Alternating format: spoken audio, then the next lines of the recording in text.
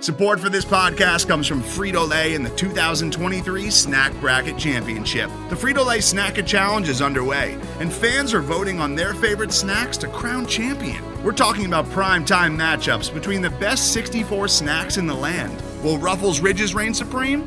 Can Doritos defend their dynasty?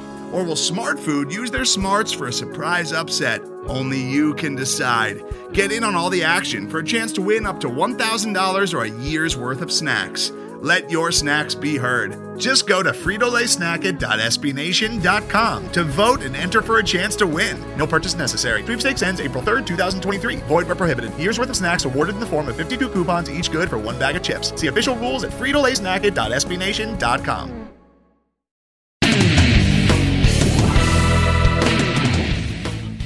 This is the Black and Gold Banneret Podcast and episode number 3. I am your host, Jeff Sharon. Thank you so much for downloading and listening to the podcast. We're continuing our fall sport previews today with a look at UCF volleyball, and we'll have head volleyball coach Todd Dagenais on in just a little bit. A couple things before we get going here. Just wanted to remind you, make sure you continue to follow us on Twitter. You can follow us on Twitter at UCF_Banneret. Sign up for our email newsletter at blackandgoldbanneret.com, and also follow us on Facebook at Black and Gold Banneret. You can also follow me on Twitter at Jeff_Sharon, and Eric Lopez on Twitter at Eric Lopez Elo. Eric, again, has the night off. I'm giving him since we're talking to Coach Dagenais. He'll be back on a little bit later as we talk a little bit more about this ridiculous Big 12 story that's happening. Anyway, make sure you subscribe to this podcast if you haven't already on either iTunes or Google Play.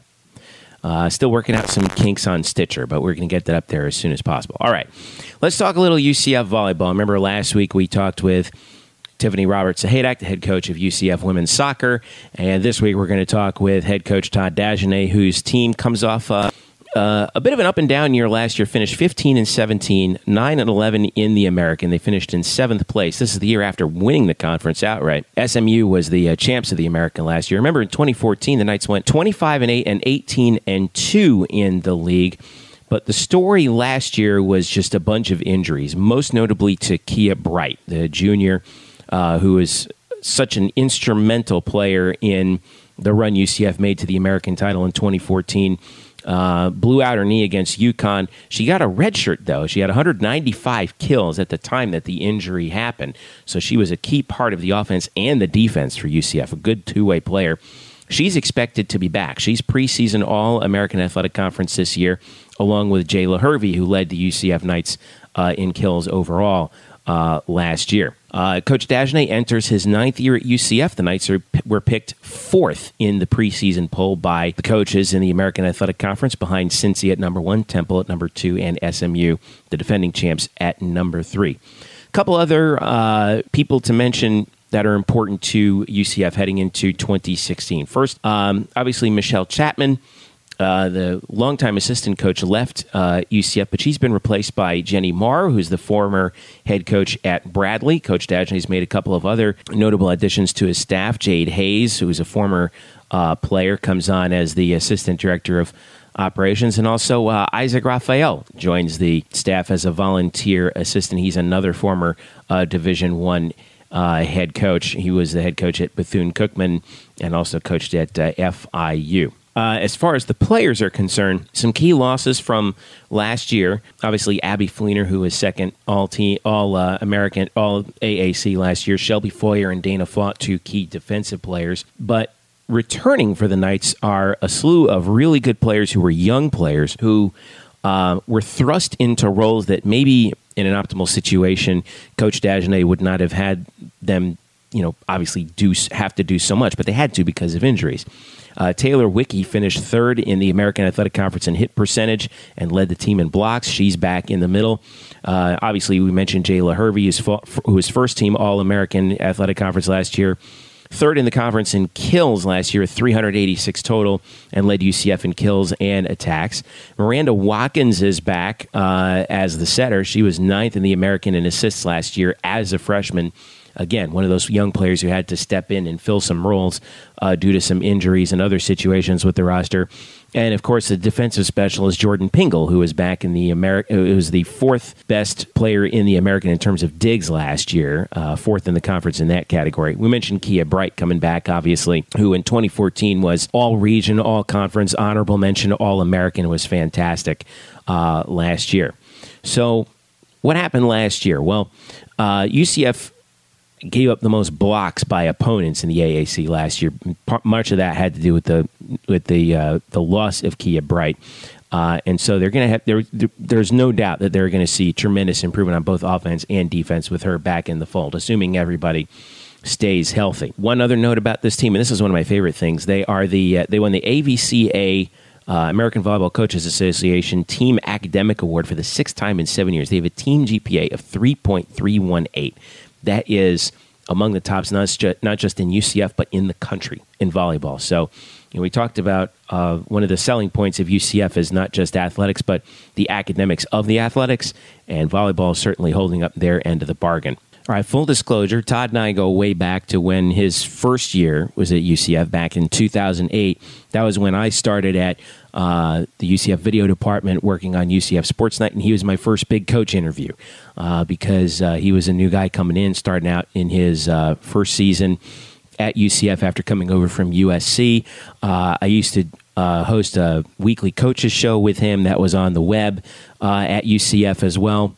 Called Holding Court with Todd Dagenais way back in the day. And like I said, we've always been in touch for a long time. And volleyball was always, of all the Olympic sports at UCF, volleyball was always my favorite because when I was a student, when I started out back in the fall of 2001, and I started doing play-by-play for the on-campus radio station WNSC, that was the first sport that I got the opportunity to do. And I dove into it. UCF volleyball at the time was dominant in the Atlantic Sun Conference under Meg Collado. When the Knights moved up from the A-Sun to Conference USA, things got a lot tougher. Meg, unfortunately, left, and then Todd came in, and the program has been on the upswing ever since. And I've always remained close to UCF volleyball because, just like ELO is tight with UCF softball, I'm tight with UCF volleyball for all those reasons. And I continue to be today because I'm also the public address announcer, full disclosure, for UCF volleyball at the venue, which is of course, the old arena, which I think is the greatest volleyball venue in the country. But of course, I'm partial because it's volleyball only and it's ours. And it's a nice small venue, and the atmosphere is great, especially for a big match when USF or someone comes into town. It's a great time. It's a blast in there, and I hope you get the chance to come out for some volleyball matches this year at UCF because it really is a fun atmosphere, and it's a great sport, and it's a fun team to be around too. So, without further ado, let's get on with it. Here is UCF head volleyball coach Todd Dagenais. All right, we're here with Todd Dagenais. How you doing, Coach? Hey, doing well, Jeff. How are you? I'm doing great, man. So how was the summer? Summer? Wait, what? I don't even know what summer means. We go right from spring season into recruiting season, and from recruiting season into camp season, and camp season into preseason. Somewhere in there, I got a day here and there. So it's like, I don't know, it's like 6 days of summer or something like that. I hear you, man. I think I slept through those, to be honest with you. I want to start by asking you about last year. It seemed like it was one of those years where, like, every time you rolled the dice, it came up snake eyes sometimes. So now that you've had 8 months to kind of digest it, take a look back at it, how do you look at last year now through the lens of this summer? Well, I think it's really easy for myself, who's very particular and very critical of everything that we do, to look back and, say what a, down year or bad year it was. But I think, when you do take that step back and you say, all right, first of all, you graduate 6 seniors, you graduate 90% of your offense, and then the other part of your offense tears the ACL and is out for the year. So now you basically have 6 of your 7 starters are brand new, and none of them have played in a college game. And you look back and you see what our record was. We're roughly a 500 team, but what our record was in 5-game matches. I think we were 1-5 or 1-6 or something like that. You flip that record around, and all of a sudden we're a 21, 22 win team, and everybody thinks we were really good. So it's just a matter of degrees between success and failure sometimes. And I think I look back at it and say a lot of very young, inexperienced players got some high quality experience, and I think they're going to be ready to unleash that. The other thing is it left a bad taste in their mouth, and I think that led to just a real commitment to each other and the weight room during the summer. Yeah, they. I guess it's good getting having those young players get those extra reps. Now you got a new member of the coaching staff this year. Jenny Marr comes over. I know that I talked to you guys before during the spring, and I mean, correct me if I'm wrong here, but she's almost like a second head coach on the team now, right? I mean, she's a former head coach. Sure, we're lucky. Not only do we have her, but we have Isaac Raphael, who is our volunteer assistant. He was Division I head coach as well. So there's 3 of us on staff. But, talking specifically, I mean, she's a very successful high school coach, won several state championships. Then she went on to be a Division I head coach at Lehigh and turned that program around. Went to Bradley and turned that program around. And I think she was really looking for a different kind of a challenge, maybe at a larger school. And I think she's looking forward to learning. Sometimes when you've only been a head coach your whole life, you miss that component of just being able to learn from somebody else. And what she has done for us, especially our team chemistry, a chemistry within the staff, she keeps the office fun and light. But the one thing that really sets her out, I think, for us and is helping us out the most is the fact that, she's a mom. She's got 2 wonderful kids, and she's the same way around the team. She's patient. She's motherly. They go to her with their problems, and she's just spot on when it comes to taking care of those issues. And that's really where she has been phenomenal for us so far. So let's talk about some of the players. You got 2 preseason all-conference selections in Jayla Hervey and Kia Bright. Let me ask you about Kia. She's, like you said, she's coming off of that bad knee injury that she suffered against UConn. How's the recovery looking? How's she looking heading into the 2016 season? She's coming back hard. I don't know that I've ever had a player work as hard as Kia has worked to get back. And, is she 100%? Of course not. But it takes, 16 to 18 months before somebody's 100%. She's getting there fast, and she's explosive. The one thing that she does for us, and this is what I think a lot of fans didn't recognize, is that her ball control, her passing, and her defense, she could be a libero. And that was the big thing that we lost. Not only did we lose the 40-inch jump and the explosive attack, it was all the passing and defense that we lost last year. So all that is back. She's as quick as she's ever been. She's as explosive as she's ever been. Continues to climb every day, and, I look forward to probably sometime end of September, she'll be right back up where she was before. But she's making a great recovery. Our strength and conditioning staff, our medical staff did a great job with her. Jayla Hervey and Taylor Gallard are your 2 seniors this year, big hitters. What are you hoping to get out of them this year? Well, I think you said right there, senior leadership, go-to people. They've been in the situations now where they want to take those swings in Game 5. And so I expect consistency, that we're going to see consistency and we're going to see calmness. Jayla was just voted as one of the 3 captains, and I think it's because she is so darn competitive that the players really look up to her leadership and her persona on the court, where she's out there like a prize fighter. And that's something that they look to for support. Maybe if they're not feeling so good about themselves, they look at Jayla, and Jayla's got that swagger like a prize fighter. Tell me about defensively. Jordan Pingle was a revelation last year. Kind of had to come in. I think, like you were saying, she had to pick up a lot of slack on the defensive end, as so did a bunch of other players, too. So what are you looking for from the back row this year in terms of your defense? Right, yeah. Not only did she have to pick up slack, you never really want to have a freshman libero. It's not always the best thing. They just haven't seen the college speed, the relentlessness of the attack.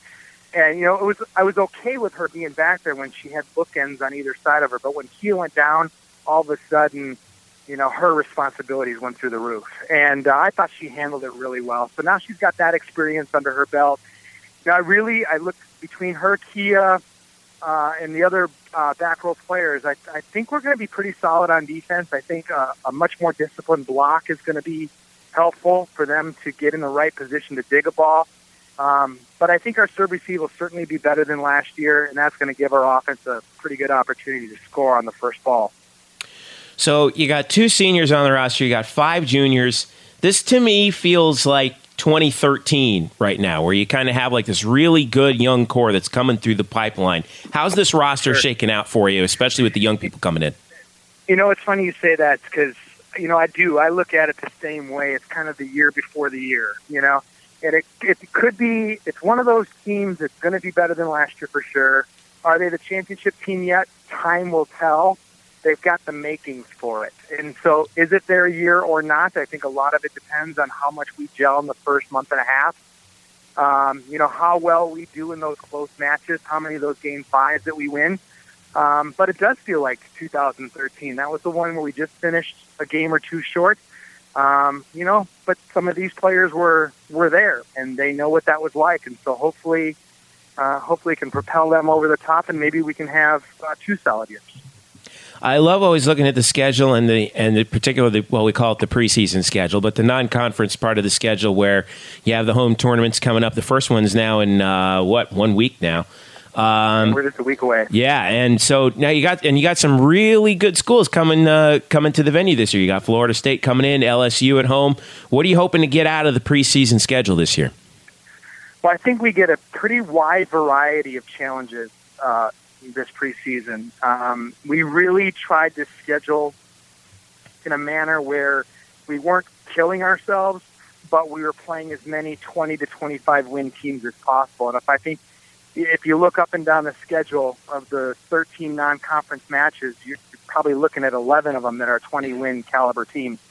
So we're playing a lot of teams, I think, that are very similar to ourselves, where we'll be a top 50 caliber with 20 to 25 wins. It's going to be like, playing a reflection of who you are. But those are the kinds of wins you have to have on your resume come tournament time. If we win our conference, obviously we get into the tournament automatically, but if we don't, we want to have the best possible resume, and I think this preseason schedule certainly sets us up for that. I don't think people should sleep on what's going on in the American this year either. You got you guys are picked 4th this year by the coaches behind Cincy, Temple, and SMU. Tell us about what you're looking at from the conference. How good is the American this year in volleyball? I really don't know, to be honest with you. It's I think there's a lot of mystery because so many teams brought in high-level transfers. USF brought in the MAC Player of the Year. Temple brought in a setter from the SEC. I just think there's a lot of unknown right now. We're not going to know a lot about them until we see them on film. I think what's going to be the most challenging is a lot of these top teams are bringing back their entire roster from last year. And that means everybody's going to be that much better. So I could see us as a 2 or maybe even a 3-bid league this year if everybody in preseason goes out and does what they're capable of doing.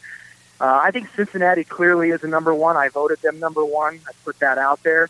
And I had said also if I was to vote for where I thought I would start us, I said it would be 4, and that's exactly what we ended up.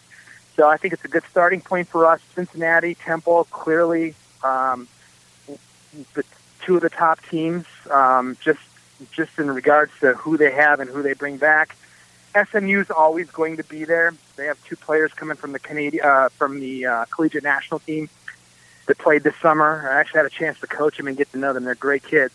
But they're going to be talented. Obviously, we'll be there. But if you look at the standings, Jeff, you look at spot number 2 through spot number 9, and just draw numbers out of a hat, and that's really where you could finish. It's I think there's that much parity in that range as there's ever been. It's going to come down to who can win Sunday matches on the road. Yeah, and you're going to get 2 cracks at everybody because that's how the schedule works out, where you play home and away each time. So it's going to be a tough schedule in the American, that's for sure. Let me switch gears over, and you actually touched upon it. Let's talk a little USA Volleyball, because you were coaching the collegiate national team, which is obviously in the Team USA system. In the Olympics, we're recording this on Thursday, August 18th. USA women, who were considered by many to be one of the favorites to win the gold medal, losing 5 to Serbia. It was a really thrilling match, I'll tell you. It was basically 2 swings either way, and the United States is still in it. They get to play for the bronze now. But you've been a part of the USA volleyball system for quite some time. What's the state of USA volleyball right now, and what can we expect going forward? I know that they're not going to be all that happy with the result from Rio, but these things take time, don't they? Well, I think what's gonna come out of it is a disappointment. I think they had aspirations of being able to play in a gold medal match. I think they ran into a very hungry Serbian team who just made less mistakes at critical junctures than what USA did. And that's the one thing that USA has done so well, is they've played so dominantly in critical situations. And the one time it failed them was the one time that it cost them a match, and it just happened to be the semifinal match. So, really, it's they're one of the top 3 teams in the world, no doubt about it. And they've still got a fairly young core of very talented players. And I think you're going to see some great things on both the men's and the women's side for quads to come, because they're just going to continue to grow and get better, and they're going to learn from the experience. The men brought the youngest team they've probably ever brought to Olympics that I can remember, and continue to do very well. So we've got their back, and we're supporting them right now. Of course, Carrie and April on the beach. I'm sure anybody that watched beach volleyball has to agree that was one of the most thrilling sports to watch. In addition to the swimming events, the beach volleyball was unbelievable this year. And obviously having a chance to work with April out at USC for several years and getting to know her very well is really pulling for her to pull down a gold. And I know Carrie, knowing her personally and, knowing how she played and feeling like she let herself and April down. And that's for her to at least go out with a bronze, I think it's probably some consolation. But I have a feeling that Carrie's going to be beating herself up for a while over it, because she knows she didn't play her best when it came down to it. But I thought April was absolutely awesome in the entire tournament. And so I'm sure April will end up with a new partner now in the next quad. I'm guessing that Carrie will probably retire, and we might be back on the gold stand here in Japan. Boy, we know each other really well when we do these interviews, because that was exactly what I was going to ask you next, was about April and Carrie in the Olympics. And that was a thrilling match, and it was heart-wrenching to watch, though, because you knew that it, like you said, Carrie, it looked like whatever magic she had, she just kind of ran out of it in that match. Let me ask you about sand volleyball and the NCAA, which is kind of a thing that's been flying around here for a little bit. What's the possibility of it really expanding in NCAA play? I don't think we've hid the fact that we would love to add sand volleyball as a sport. It's on the drawing board along with some other sports.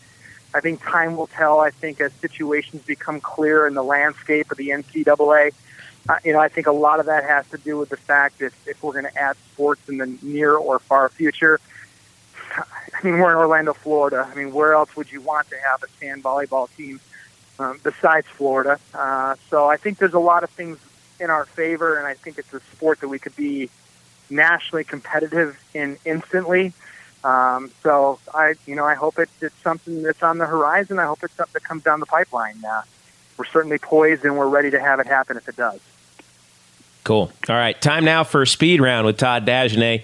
We're asking him a bunch of rapid-fire questions, and you have to answer. I get the chance to stop the clock if I want more on something, which I did this with Tiffany Roberts-Ahadak the last time. It went really well, so I'm interested to know your answers to these questions. She's smarter than me, so she can probably think faster than I can. All right, here we go. Ready?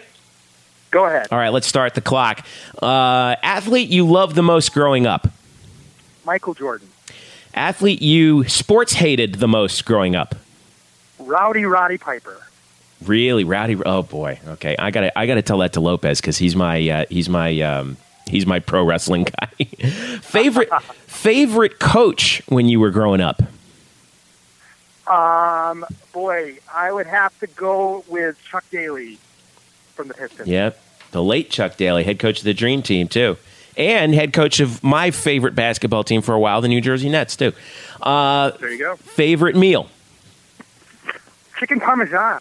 Okay. After a long day of work, you come home, you open the fridge, and pour yourself a nice glass of what? Water. I am boring. I don't drink. So, I come home and it's either water or some sort of a sports drink. Favorite musical artist or band? Metallica. Nice. Nobody would guess that from me, but that's true. I am a metalhead. Favorite actor or actress? Morgan Freeman. Also the best narrator ever. TV channel that's on all the time in the office? It's a little-known channel called Data Volley. I can't get that on DirecTV, can I? No. Sorry, that's closed circuit just in my office. TV channel that's on all the time at home? CNN. Favorite place to be in Orlando that isn't your house or the office? Main Street, USA. Best player you've ever coached against? I'm going to go with Cynthia Barbosa from Stanford. Best coach you've ever coached against? Ray Bouchard, the head coach at Kansas. Nice. Best team you've ever seen in any sport? Misty May and Kerry Walsh. That's a good one. We're gonna forget it. I hope we don't forget how good they were together. And that's nothing against April Ross either.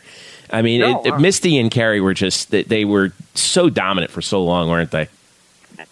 They were. I mean, there was, and people think it was a time where beach volleyball was easy to win. It wasn't. It was just as competitive as it was now. They were just that dominant. Most famous person you've ever had a one-to-one conversation with? Oh boy. That's a tough one. I've been fortunate to have been around a lot of people. Famous person that I've ever had a conversation with, I guess for lack of a better one, I'll just go with April Ross. How's that? Okay. I thought you were going to say Karch Karai. Well, and it's funny because my assistant and I talk about this. I've known Karch for a long time, and he's not the Karch Karai to me that he is to everybody else. Right. He's just a guy, and so I forget that he's famous sometimes.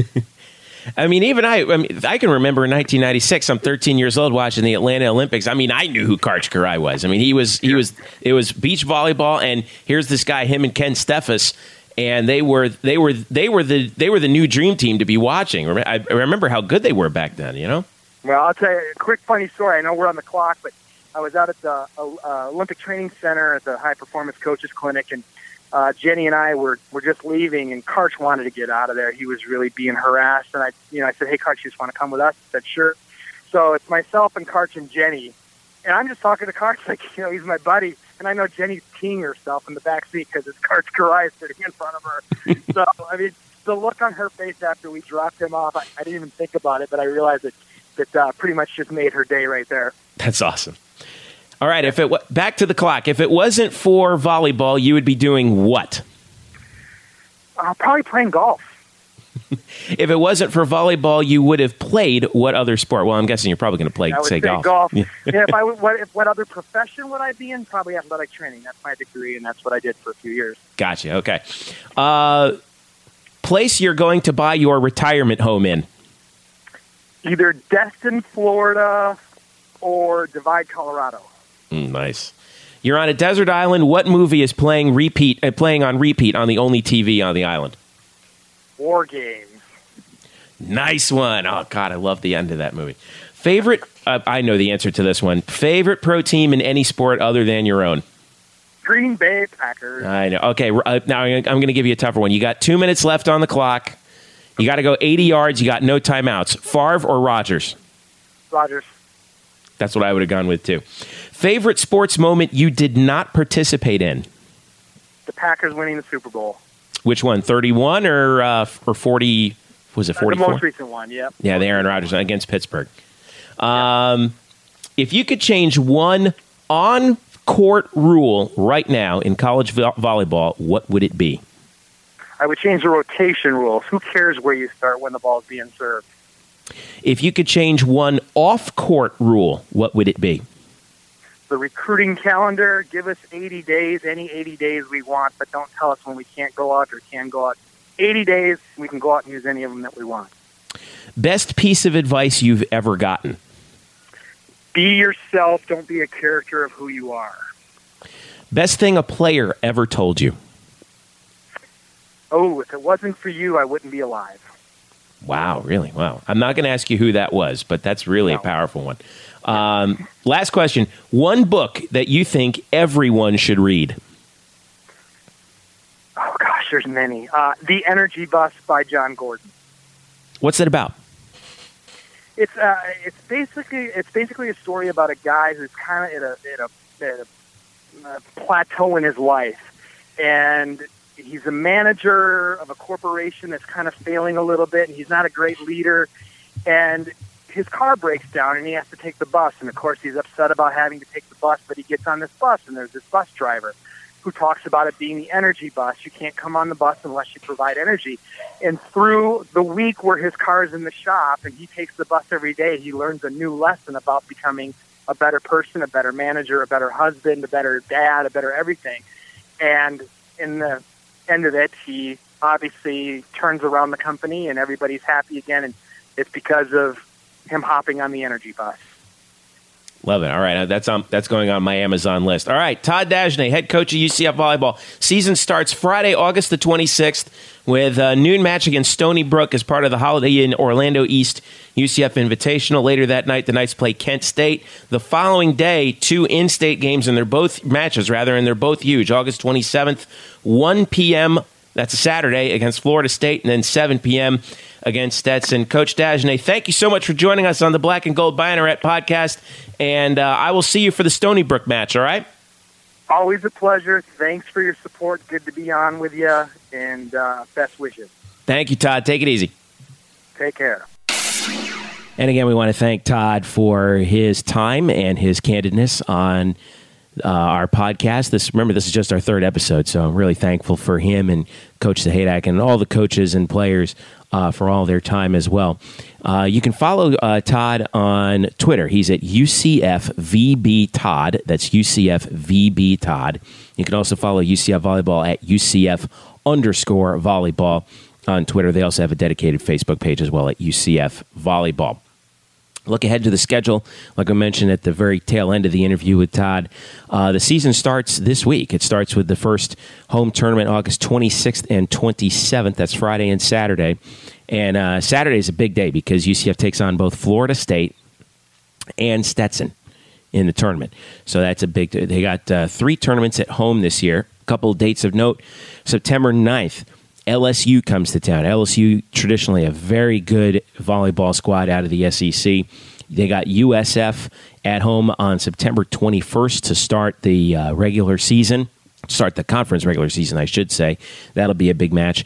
Knights are at Cincinnati on October the 2nd. Home for SMU on the 23rd of October. Cincinnati at home on the 27th of October. Temple at home on the 18th of November. That would be senior night at UCF, 11-18 against Temple. Make sure you check out UCF Volleyball on UCFKnights.com for the full schedule. And it's a great atmosphere in the venue every time. And, of course, I'm partial to that because, full disclosure, I'm also the public address announcer for UCF Volleyball regularly in the venue. So I'm happy to be back doing that for another year, and I'm very thankful to UCF for that opportunity, and I want to provide you that full disclosure as well. So you'll hear me there if you come to a UCF Volleyball match, which is great. It's in the old arena. It's a small venue, but it can get loud, especially when it's full. Okay, so make sure you check that out. So once again, thank you so much for listening to the Black and Gold Banneret podcast. We're working on one more fall Olympic sports interview with Brian Cunningham, the head coach of men's soccer. I'll have more on that for you here in the coming days.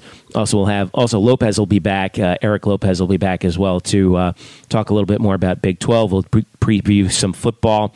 And we've also got some fun stuff coming down the pike with our friends at the Nightline podcast with football coming down the coming down the barrel here. We're really excited about that, and I want to thank those guys for their support as well. Again, don't forget to follow us on Twitter, UCF_Banneret. Also on Facebook at Black and Gold Banneret. Subscribe to the podcast on iTunes and Google Play.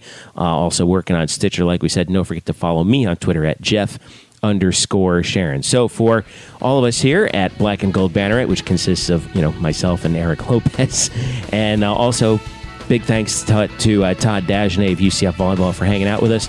I'm Jeff Sharon. This has been the Black and Gold Banneret Podcast. Today's episode is brought to you by Cars.com. With over 2 million vehicles and 50,000 more added every day, Cars.com will match you with the perfect car for you, your budget, your life, your style. And if you're ready to say goodbye to your current car, Cars.com will get you an instant offer to cash it in. Just start by entering your license plate and get matched with a local dealer who will write you the check. So whether you're looking to buy or sell, just go to Cars.com. It's magical.